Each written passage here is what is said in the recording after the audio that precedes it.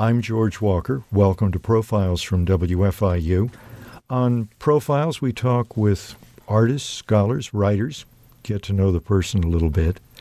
Our guest today is Willis Barnstone, who's a poet, translator, biblical scholar, memoirist, anthologist, artist.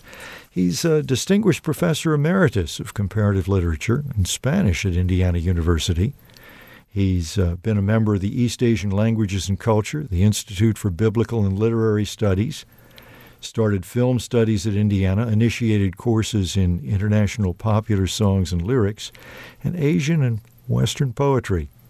He's 4 times been nominated for the Pulitzer Prize, had 4 Book of the Month Club selections. You've had a long career really in so many things, and you're always discovering new things that you want to work with. I understand that actually you started as a painter? I did. Back in Greece, at the age of 21, I was a student there at the University of Paris, and a French-Swiss painter moved in with us, a very close friend, and he was my first instructor. I should say my main instructor. And Ellie Barnstone who also studied painting when I was doing literature at Yale.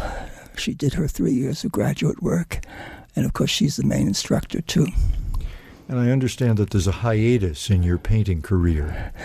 The garage burnt down and everything disappeared, and for 30 years I did nothing, but I began to do a little bit afterwards. Now I've illustrated about a dozen books, and yeah. So we have the advantage once again of your work there, and I understand that you chose a rather restricted media to work with. Well, at the beginning, I did the usual oils and gesso, and different kinds of things, but now I do mainly dry brush and ink, sometimes pencil. Mm-hmm. And I noticed that not only do you illustrate your books, but sometimes you even illustrate your talks. I was just looking over the notes for your recent talk to the American Literary Translators Association. Yes. I love to do portraits, of the people who are dead, as I like to read the works of people who are dead. I'm much more interested in earlier things. Not that I don't know or love the contemporary, but I feel we're lost if we don't know the past. Part of knowing the past for you has been really working as a translator of some people from the far past and some people from really your own present. Well, the past would be Sappho and the Greek lyric poets and Heraclitus, the philosopher. I did his complete fragments. But yes, and my Chinese has always been shaky, but I did spend a year in Beijing with one of my graduate students there when I was a Fulbright and translated Wang Gui, who is the 8th century Robert Frost, the great poet of China. I did that with my son Tony, who was living with me, Tony Barnstone. Mm-hmm. So the distant past and some of the present and some languages that in some ways you really worked on just to translate? Well, I had to get around Beijing and the Gobi Desert, so I needed some Chinese too, but I had to eat. And I remember it wasn't sufficient when we first arrived, and Tony tried to draw a picture of a noodle on his hand to see if there was any place open to eat. But no, I love languages, and I never know in which one I'm going to dream. Really? Absolutely. Depends on the conversation I have. The main ones I know really at ease. My stepmother's Mexican. I grew up partly in Mexico. So Spanish and French I've been devoted to all my life, and I'm going to be published my second book that I wrote in French. And modern Greek, of course, and I read a bunch of other languages. Now, you had a long academic career. Some academics write academics, and some academics actually do write novels, short stories, poetry, translation. Tell us a little bit about how that worked with your early career. Oh, everything I did in the academy I found an enormous help in every way to any creative interest, aspiration I had. I was able to teach the courses I loved, modern European poetry, East Asian, Western and Asian poetry, etc. No, there was never a conflict. Only at graduate school at Yale, I must say, I was so into the library for 2 years without ever coming out. I didn't do much writing, but that was the only time. So you found the halls of academe a welcome place, really. Wonderful, wonderful. Terribly stimulating. Uh-huh. I think those people who are blocked because of that are blocked for other reasons. How can you read John Donne, teach John Donne, and be undone by Donne?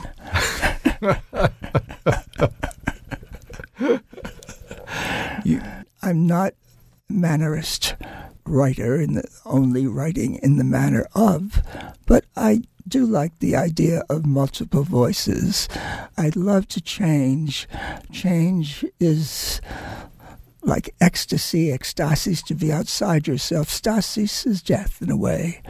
That's why Buddhism is very frightening to me. Too much stasis. We're talking with Willis Barnstone on Profiles, and we're talking a little bit about his early career, academia, which he found quite comfortable, where he worked as a teacher, writing poetry. And were you translating at that time as well? Quite early. My first book, which came out in 1951, which was a book of poems called Poems of Exchange, including 6 poems by Antonio Machado, so already, the Spanish poet, whom later I wrote my dissertation on and named my son for Don Antonio, Tony. When you work with an author, it really becomes entwined with your life. It's family. They're our closest friends. They are. Were you writing poetry in Spanish at this point also? I've written some poems in Spanish, and it should have been the language I wrote in, but no, about 12 or 13 years ago, I went to France regularly, and a friend of mine, I stayed on his houseboat for a few days, and I don't know, for 4 years I stopped writing in English. I only wrote in French. And it would tremendously help my English poetry afterwards. 4 years of French poetry helps your English poetry? Well, yes, because you see, you learn. You always learn. And there's if you read Apollinaire and Baudelaire and Villon, and there's a fluency. If you live in Spain, you're going to be enriched if you write in Spanish. Now, one of the things that surprised me was that you then decided that you had to translate your own French poems. Well, that was the decision of the publisher. He said, translate. I said, I can't, but he was much taller than I am, rather imposing. So I took 6 months off. I'd like to ask you to actually read one of your French poems, and then so that we can hear the sounds and the rhythms. Mm-hmm. And then I'd love to hear the English translation. Well, if it's okay, I think it might be better to read it in English first, because a lot of people know French, but if they're helped by a knowledge of the English first, they're able to follow the French better. Okay? Let's see if I can put my eyes on. This is the title poem of the book, and it's called Dawn Café in Paris. I sleep. You'll see it's much better in French. That's enough. I can hide my inabilities there. I sleep and already live tomorrow. Must be Monday. No, a beautiful negligent Sunday morning. And I dance with God, a beautiful woman who tells me mouth to mouth in my soul the banal secrets of my confusion, and why I can't sleep, why forced to I get up from sleep to speak to you in the black in hours before the cafe of dawn, who says me, surely I'm wrong. I kiss the mouth of God. She is soft and doesn't blame me that I die without hope. She assures me that her presence isn't necessary, and I love her, devastated by her remoteness. I'm cold. Remorseless winter lies on my knees. I kiss a phantom, warm. She is smiling. Café de l'Aube à Paris. Je dors et déjà vis demain. Lundi sera, mais non, c'est un beau dimanche matin négligent, et je danse avec Dieu, une belle femme qui me dit bouche à bouche dans mon âme les secrets banals de ma confusion. Et pourquoi je ne peux pas dormir? Pourquoi obligé je me lève du sommeil pour te parler dans le noir des heures avant le café de l'aube qui me sauve sans doute? Je me trompe, j'embrasse la bouche de Dieu. Elle est douce et ne me méprise pas que je meure sans espoir. Elle m'assure que sa présence n'est pas nécessaire, et je l'aime dévastée par son dur éloignement. J'ai froid, l'hiver sans remords gît sur mes genoux. J'embrasse un fantôme chaude, elle sourit. It's much more frightening in French than I think it is in English. A poem by Willis Barnstone, originally in French, translated by Willis. You've written that one of the things about translating yourself was that it was very hard, but also that you feel a little freer to to make changes. Yes. Well, actually, it's a wonderful balancing act because you write in French. You're not worried about any laws of translation. Did you know it? Is it close? Is it far? Dare you do this?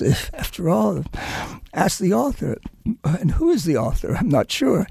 And then you find something in English that works better, and you go back and tinker with it in French. And actually, Borges was doing that in Buenos Aires. We were working together on poems, and I was doing the English. He said, "Well, maybe I should leave that out in the Spanish." You have published accounts of your talks with Borges. I remember in 1980 when you brought Borges here, and there this person was. You were there. He was there sitting in a chair. There was a young woman who was Maria Kodama taking care with him. So the three of you in this enormous hall, and it seemed that every time that Borges heard one of his poems, he would sort of think, and then he'd say, you know, when I was writing that, I thought this, but now as I'm hearing it, I'm thinking this. He just seemed totally open to the experience of his own work. Well, Borges, whatever he said was funny, whatever he said was literary, whatever he said was paradoxical. He said the best words on translation than anyone ever thought up in this marvelous, perverse way. He says, you know, sometimes the original isn't faithful to the translation. Only Borges could dream up that. Tell us how you first encountered and met Borges. I know he was so important in your life, and you were very important in his. Well, I was doing a book for Grove Press of his selected poems, and how did it happen? Oh, yeah, well, I was asked by Juan Marichal at Harvard to arrange a poetry reading at the Y at the Poetry Center in New York, and we were there with Merwin and a bunch of people and reading, and I met him, and we had a wonderful chat. I became a Fulbright professor, went to Argentina, lived across the street from him. We saw each other virtually every day. We traveled all over. I was able, with IU's wonderful assistance, to bring him once for 3 days, once for a month. He's blind, and when he entered Wittenberger Auditorium, it was totally jammed, and I said, Borges, I've never seen this place so crowded. He said, neither have I.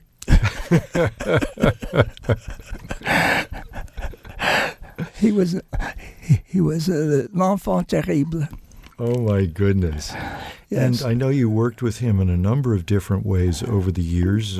May I tell you the last time I spoke to him? Oh, please. I was in China. The Argentine ambassador to China we were able to get him an invitation to go to China. He was so happy a few years before when he went to Japan. So I called him from Beijing to Buenos Aires and I said, Borges, would you like to visit China? He said, Bardstone, do you think I'm a complete fool when I not want to go to China? And then he lists off about 10 books. And of course, anything he read, he was there. He was a photo man. And so then the Argentine ambassador went to his house, and the attendant there said, the doctor said he's dying of cancer. He can't go. And so 6 months later, he was in Geneva where he wanted to die, and he married virtually on his deathbed.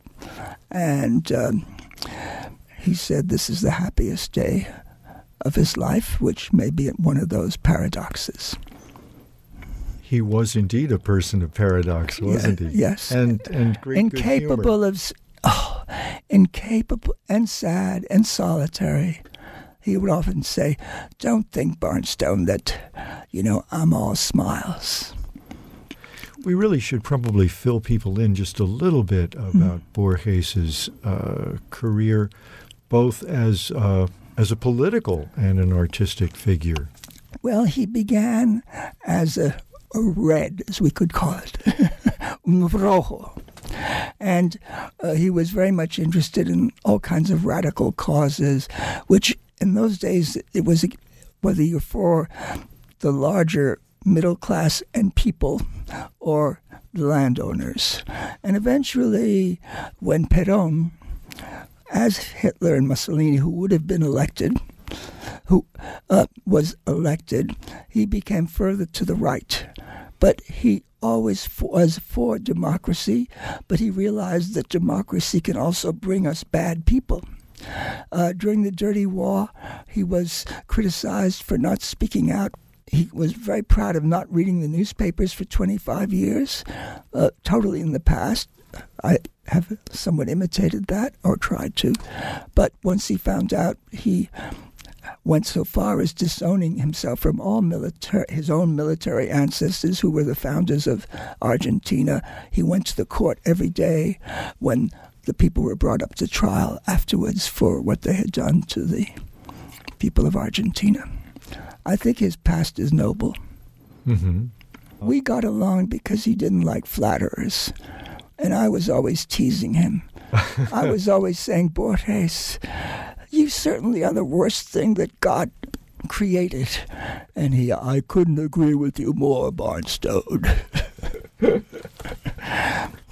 I wonder if you could read something you translated from Borges. I think I can.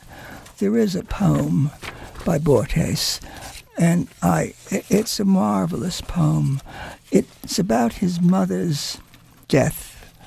I'll read a few lines in Spanish just so. It's called El Remordimiento, which means the regret or the remorse. He cometido el peor de los pecados que un hombre puede cometer. No he sido feliz. Que los glaciares del olvido, etc. Here's the translation into English. Remorse. I have committed the worst sin of all that a man can commit. I have not been happy. Let the glaciers of oblivion drag me and mercilessly let me fall. My parents bred and bore me for a higher faith in the human game of nights and days, for earth, for air, for water, and for fire. I let them down. I wasn't happy. My ways have not fulfilled their youthful hope. I gave my mind to the symmetric stubbornness of art and all its webs of pettiness. They willed me bravery. I wasn't brave. It never leaves my side since I began this shadow of having been a brooding man. What a sonorous poet he is. The last lines were, Me legaron valor, no fui valiente, no me abandona, siempre está a mi lado, la sombra de haber sido un desdichado. What music. Willis Barnstone reading from his translation of the Argentine writer Jorge Borges. Let's talk a little bit more about some of the things that you've worked with as a translator. You've talked a little bit about Sappho and a little bit about more modern things that you've worked with. What pointed you toward biblical scholarship and toward the eventual publication of what's called the Restored New Testament, a new translation, commentary, including, by the way, the Gnostic Gospels as well? It's a question I ask myself often. There was a wonderful man in the Spanish department, Miguel Enguidanos, a Spaniard from Valencia, who was actually involved very much with Borges too. But I loved the poems of St. John of the Cross, San Juan de la Cruz, The Dark Night of the Soul. I did a few translations. He always called me Pajarito, little bird. And he said, Pajarito, translate it, do a book. You put it out. And I suppose that was my first. I wrote a book called Poetics of Translation, History, Theory, and Practice. And then before that I did Poetics of Ecstasy. Well, there are all kinds of ecstasy. There's secular ecstasy, there's political ecstasy, there's anger, there's dream, there's otherness, and there's religious. And to me, it's the same experience with different vocabulary. It doesn't matter whether it's God, nothingness, whatever. So since I had majored in French and philosophy in college, I was always into these thought things. And I wrote extensively about mysticism, East and West. And eventually I got back to the Bible. And I wanted to correct the identity theft of all the people in the New Testament who were Jews. Somehow Jesus was circumcised, as we sing in Handel, on the 8th day. It says so in Luke. And yet none of these characters are Jews. Only Judas, which means the Jew, was a Jew. Pretty disgusting. And why? Well, everybody, not at all a Freudian, but everybody in the Abrahamic religions has to kill the father figure. But it was too sad. The Jews have always gotten along very well with the Muslims because they weren't the enemy. It was the Christians against the Islam. So I began to translate the New Testament. It happened actually not because of me, but my editor at Random House, who did my Greek lyric poetry, said, Willis, you know Greek. Would you translate the New Testament for us? I said, okay. I fell down in my head and I said, okay. He said, you know anyone who could do the Quran? Just as casual as that. And then he got fired, but I continued. Life is an accident, isn't it? It has them, doesn't it? It is. Talking with Willis Barnstone about the Restored New Testament. In talking about translation, one of the things that you point out that is that in some cases, either a translator or a poet has actually perhaps created the epic quality of a language. You say, for instance, that the English language in some ways has just this terrific example in the King James Version. Absolutely. And in Shakespeare. Yes. That in Italian there are people who sort of set the language. In Spain as well. Right. I'm curious, did you have hope when you were working on this that the particular way in which you envisioned the language in 2013 or 2012, that to some degree you might be creating a monument to the language at this point? Oh, dear. Well, let me put it this way. This is the King James was a literary translation, so was the Tyndale 75 years earlier. Since then, they've been translated in some wonderful ways, but certainly not in a literary way. The marvelous metaphors of the King James become interpretive abstractions. I leave that behind. I go back to although it's 500 years ago, the language is still modern because English hasn't changed that much since then, relatively speaking. 100 years before, it changed radically. And yes, I would like to think, at least for biblical, I think very soon they will stop calling Jesus by his Greek Latin name and call him Yeshua. It's the same as Joshua. They'll call Mary Miriam. Maria is a Greek name, and so forth and so on. It's not James or Santillana in Spanish or Jaime in Spanish. It's Yaakov, Jacob. Uh-huh. We have to call the people by their names, and the Greeks as well. It's not Andrew, it's Andreas. We can say that. It's not Pilate, it's Pilatus, as we do with Chinese names increasingly. And then you have restored the identity of the people who are not European, but come from the Near East. Mm-hmm. The Bible, all the Bibles come from the Near East. Now, you mentioned the notion that the King James was a literary translation, and that since then we've had different approaches, and that this once again is a literary translation. And then you talked about the metaphor, and yes. I'm curious, I'd like to hear a little bit more about that. Well, I'd have to come up with an example, and at this point my head is frozen.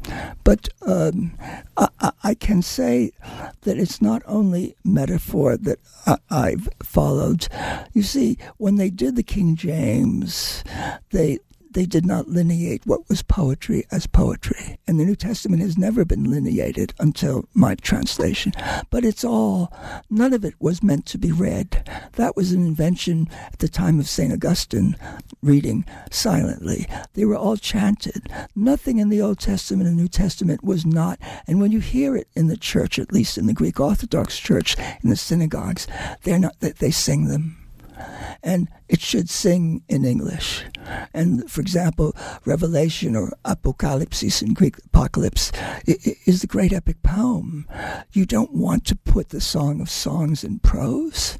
Solomon would trip on his nose if you did. Poor Solomon. Though they're actually Egyptian love songs translated into Hebrew. Uh-huh. Yeah, 5 centuries after Solomon. Egyptian love songs translated into Hebrew. Yes, I mean, Solomon of the 11th, 10th century, all the names of the Old Testament and New Testament are sort of epigraphical, meaning they're later thought. They're essentially anonymous. We have Isaiah 1, Isaiah 2, etc., Job 1, 2, 3, 4, 5, etc. But St. Paul is definitely historical. 7 of his 14 letters are authentic.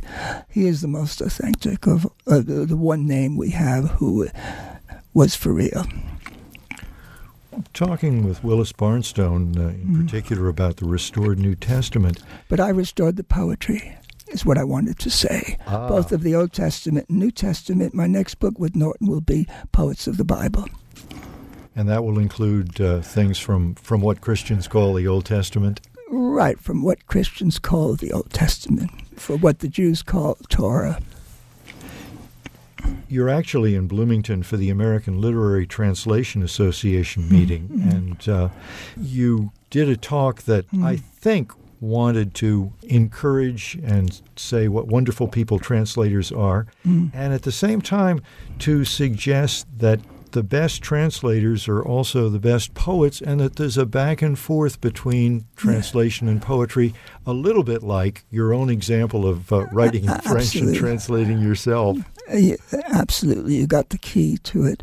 Well, you don't necessarily have to be a poet outside of the act of translation, but during the act of translation, you must be a poet. because I'm talking not now of prose, but of poetry. The same would, you have to be a prose writer, let's say, a fiction writer if you translate a novel at the moment. And historically, the great translators have been Shelley and Goethe and Mandelstam in Russia and so forth, Robert Lowell, all my contemporaries and afterwards too. They're all poets. If you are not a poet, as Robert Lowell cruelly says, your works will be seen to be done by a taxidermist, and the result will be a stuffed frog. He could be cruel, couldn't he? Yes. In the talk that you gave in Bloomington, you actually even cited some poets that you felt some of their translations had come out almost literally in some of their own poems. Well, yes, I mentioned James Wright, but my belief is, and I think really most people would concur, we're not just influenced by the mood of the foreign language, by remembering the music of the foreign language. We must, in the act of translation, create a language we've never done before, and then we become influenced by our own creation. So there's this interesting step. Being forced to translate gives you another breath, gives you another example, another possibility you would never have come upon if you had not been forced to by accident. Over the years, you've translated, you've written books about translation and continue to work as a creative artist. There are some of your books that I think everyone thinks a little bit about. You recently mentioned to me that Funny Ways of Staying Alive is being issued in paperback, and I said I thought Funny Ways of Being Alive should always have been in paperback. It's that kind of book. Thank you. And I wondered if we could get you to read a few excerpts from Funny Ways of Staying Alive. Sure. I didn't pick out any particular ones because I found as I went through it, I kept thinking, oh, this would be nice. Gee, I'd like that. And wouldn't that be fun as well? Well, I'll try. They're funny and they're tragic. We could start with A Man with a Gun is a Barrel of Fun. But wait, after that, there's the next poem, comments on that poem. Okay. Oh, don't trifle with a rifle. Love the bomb and lose your mom. Change your socks or smell of locks. If you hate death, don't hold your breath. Look at the stars, sigh. You cannot own the sky. Ways of stress. When you lose your keys, your options freeze. It's nice to chat with the mechanic who's not satanic. A summer with a plumber is a bummer. When your spouse is a louse, don't be a mouse. If sex is stress, don't undress. And on each page there are drawings that aren't quite figures, but sometimes yes. I think I see people in them. Yes, you're right. In Greece, village walls are white in the middle of the night. If you are in great pain, wait for rain. Out of the gloomiest night, daybreak is white. If you want this book to end, love me and your friend, mug to mug, hug. That's very nice to remember, mug to mug, hug. If you're alone, don't moan. Read this and don't be blue. We are two. A little tricky. All little excerpts from Funny Ways of Staying Alive. It's not my usual tone, but then there is no usual tone. Well, you heard the other poem. I've heard a number of your tones. I was born in Maine, but I'm a wise guy from New York, I guess. Speaking of wise guy of New York, Sitting between us is Stickball on 88th Street. Yes. And I had a friend who had grown up in Brooklyn, Yeah. and he once told me, "Do you know what a broom is?" And I said, "Yeah." And he said, "No, you don't." And I said, "Well, what is it?" He said, "It's a stickball bat with hair." That's right. I lived in New York, grew up on Riverside Drive. Babe Ruth lived upstairs. It was an interesting area. And I was working one summer at the University of Texas, Austin, as a visiting professor in Comp Lit. And I said to one of the other people, a writer, I said, "What are you going to do?" He said, "I'll play the piano. I'm exhausted." "What are you going to do, Willis?" I said, I may try to recover my childhood, which is a complete blank. I went back to a nice house I was sharing with my daughter, Aliki, and as what happens to most people, I suddenly had an idea from childhood to my father's terrible death of suicide when I was 18. Funny, tragic. And I wrote down 34 titles. And I said, well, I've got the titles. I might as well fill them in. For 13 days, I did nothing but write. I invented, I believe, a form for it. 6 words and 6 words, indented 4 words and 4 words. An obstacle is good to keep you somewhat in check. And in 13 days, virtually no sleep, no food. I wasn't hungry or sleepy at the end. I finished. And with many books, I have to wait many years to find the right publisher. I waited 37 years, and it came out a year ago. Could we hear one of those? Sure. I'm trying to make it clean. The building. Babe Ruth lives on the other side of the court. His brother-in-law jumped from the 18th story into the handball area where we play until tenants got angry. I heard the thump. I was in bed. The babe gave me a baseball diploma. The same elevator man, Joe, who slapped me for not being nice to Jerry, wasn't true, took me up to the babes for the photo that came out in the Mirror Sunday afternoon. Sunday afternoons we hear Father Coughlin and Hitler live, shrieking on the radio. Everyone hates Hitler. When there's a strike, new men keep billy clubs by the doors. I like the scabs as much as Rudy and Joe outside, to whom we bring sandwiches. I heard Rudy got hit trying to bust in. They almost broke his head. It's funny for men to ride me up the elevator. I always run downstairs. They slow me down as I race for the outside into the North Pole, wind, and the gully. But often I spend the afternoon in a corner of the elevator, going up and down in the tired coffin. When no one else is reading, they let me close the brass gate. I do it like a grown-up stiff. A poem from Stickball on 88th Street, 37 years ago. So that takes us back to the 70s? Exactly, yeah. Yeah. Could we have one more from that? Sure.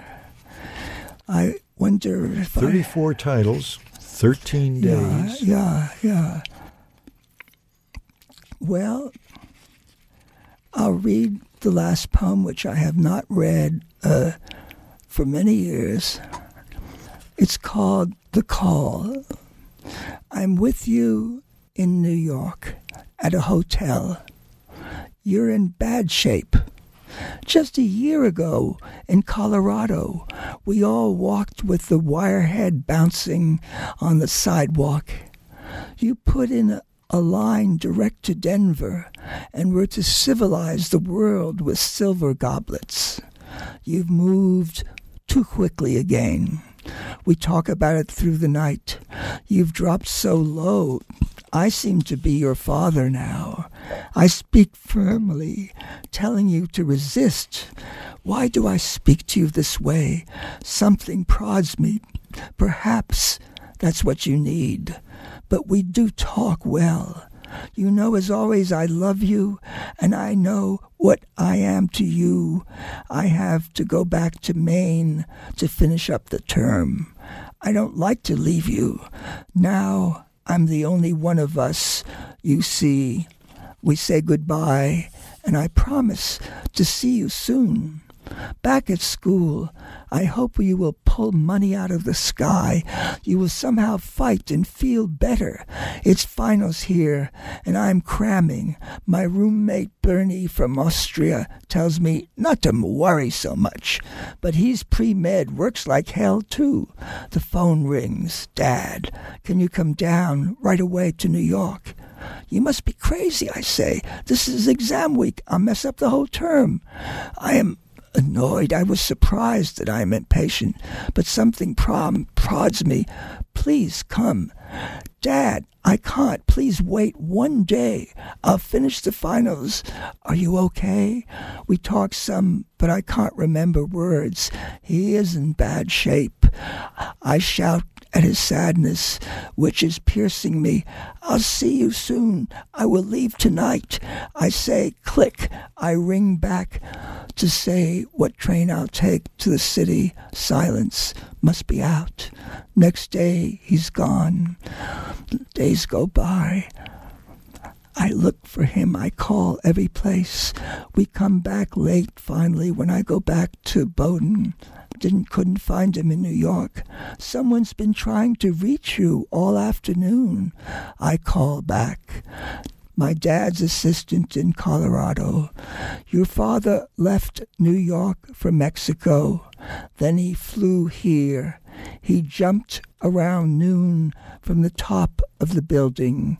Are you coming to the funeral? I leave for New York. No one else is going out west except a business friend, Jack, who is loyal, although stuck with debts. They tell me he folded his top coat neatly and put his felt hat alongside before he swan dived and forgot to float back up through the warm May air. The final poem in a set of poems inspired in part by my father's terrible death of suicide when I was 18. The whole book is that. And I've written another book that's coming out in spring called Moon Book and Sun Book, which I wrote largely in a very short stay in Boston. It's coming out with Tupelo Press, and they're going to, well, I shouldn't say this, but they're going to celebrate me in a panel at AWP, and they wanted to get it out quickly to try to sell a few books. We've had a chance to listen to a little bit of some of the lighter poems, some of the darker poems. Maybe we should look for something in between. And I was wondering about the collection Life Watch. Yes. I'll look. Good. Just a moment. This is a nature poem. It came out in the New Yorker. It's called Lapland. I was asked to give a talk, of all things, in northern Finland, in a place called Jyväskylä. And I thought, well, gosh, I'm so far north, I might as well go all the way up to the 24-hour-a-day Sunland. It was the middle of the summer, where the Lapps are and the reindeer, and I was amazed at how extraordinarily beautiful it was. And I took a little boat, they're not called that, but and went down the fjords. And so this is essentially a very, very plain nature poem. I loved Robert Frost. I love Wang Wei in China. I love Machado. They're all nature poets. I grew up in New York without nature, except for Central Park and Riverside Drive Park. I reread the poetry of George Seferis many years ago, and Rex Warner, who translated him from modern Greek into English, mentions that Seferis said every poet has to find a landscape for his dreams and thoughts. He found it in Greece. Well, this is a simple example, maybe. Lapland. The roots of the earth protrude down into the pine-gray ocean and up into the glacial snow. There are not many fir trees as we push into the unreal north. We are beyond the green and on nude, scrubby earth again. Here, where snow yawns into the sea and air is clean like fish, distance and form and seasons are more true than the odd boat or village. Time. This land is dream, planet where almost no one is, or if real, then quick cities south are dream before the slow Iceland. At night, sunshine floats on big mountain ribs of snow. Gulls cry and cod run in the ocean. Lapland, indeed. Yes. There were a few people on the skiff, or whatever you call it. It wasn't a skiff, but one was a beautiful nun from Les Petites Sœurs de Marie, the Little Sisters of Mary. She came from a very kind of upper French family and worked in a sardine factory for 2.5 years. And this was part of her summer vacation. These were kind of left-wing nuns who believed in helping the poor or whatever it is. So she worked with the Lapps and the other people who worked in these fish factories. Mm-hmm. Yeah. You know, we really, we've talked about a number of different languages, about writing poetry, about translations, about things that influenced you, other poets, philosophers. We haven't really talked about food. Oh. Well, I'm a barbarian, but I like good food. I mean, I'm a terrible cook. I make good breakfasts. I can get the pits out of cherries, but no, I'm very interested in food, actually, because food, excuse my extremely bigoted notion, but when you go north in Europe, it's like eating at the Marriott Hotel. You should call the Red Cross, whether it's Russia or England. England is changing, but Scandinavia, Denmark, the breakfasts are enough to sink a Viking ship. But all the great food of Turkey and Greece and Spain and Catalonia, part of Spain, Galicia, Portugal, unbeatable.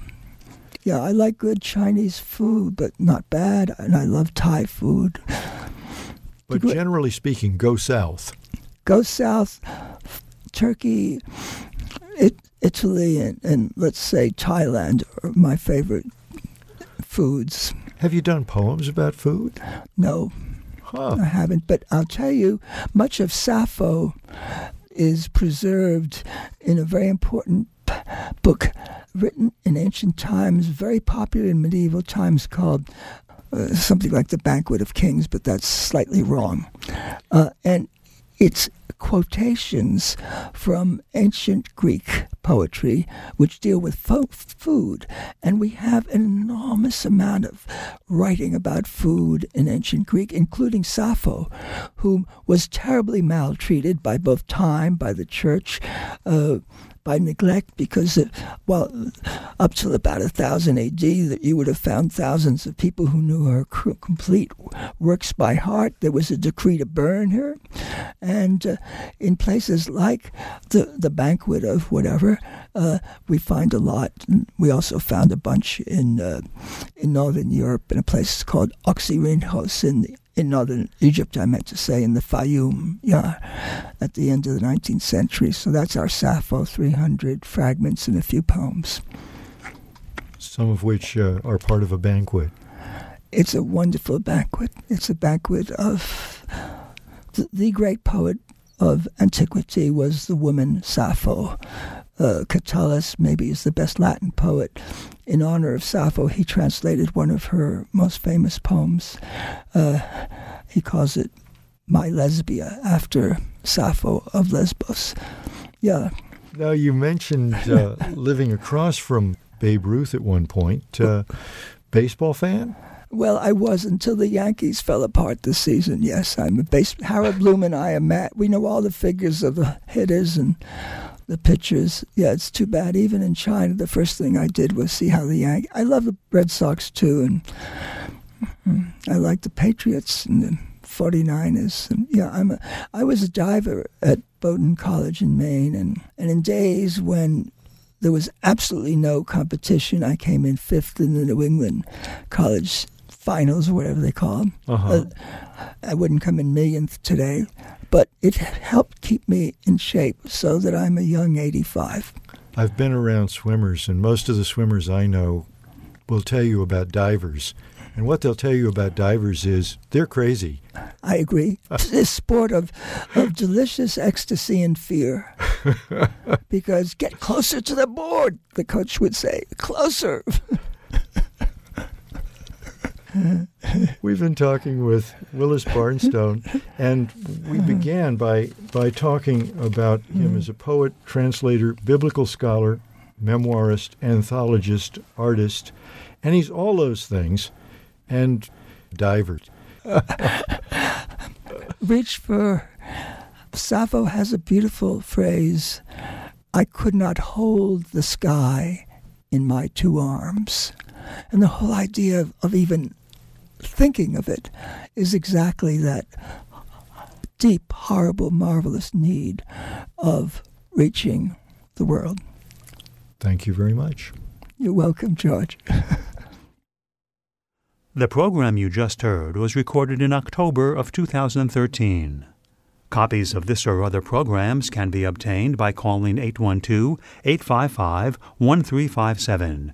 Information about Profiles, including archives of past shows, can be found on our website, wfiu.org. Profiles is a production of WFIU and comes from the studios at Indiana University. James Gray is the producer. Please join us again for the next edition of Profiles. For WFIU, thanks for listening.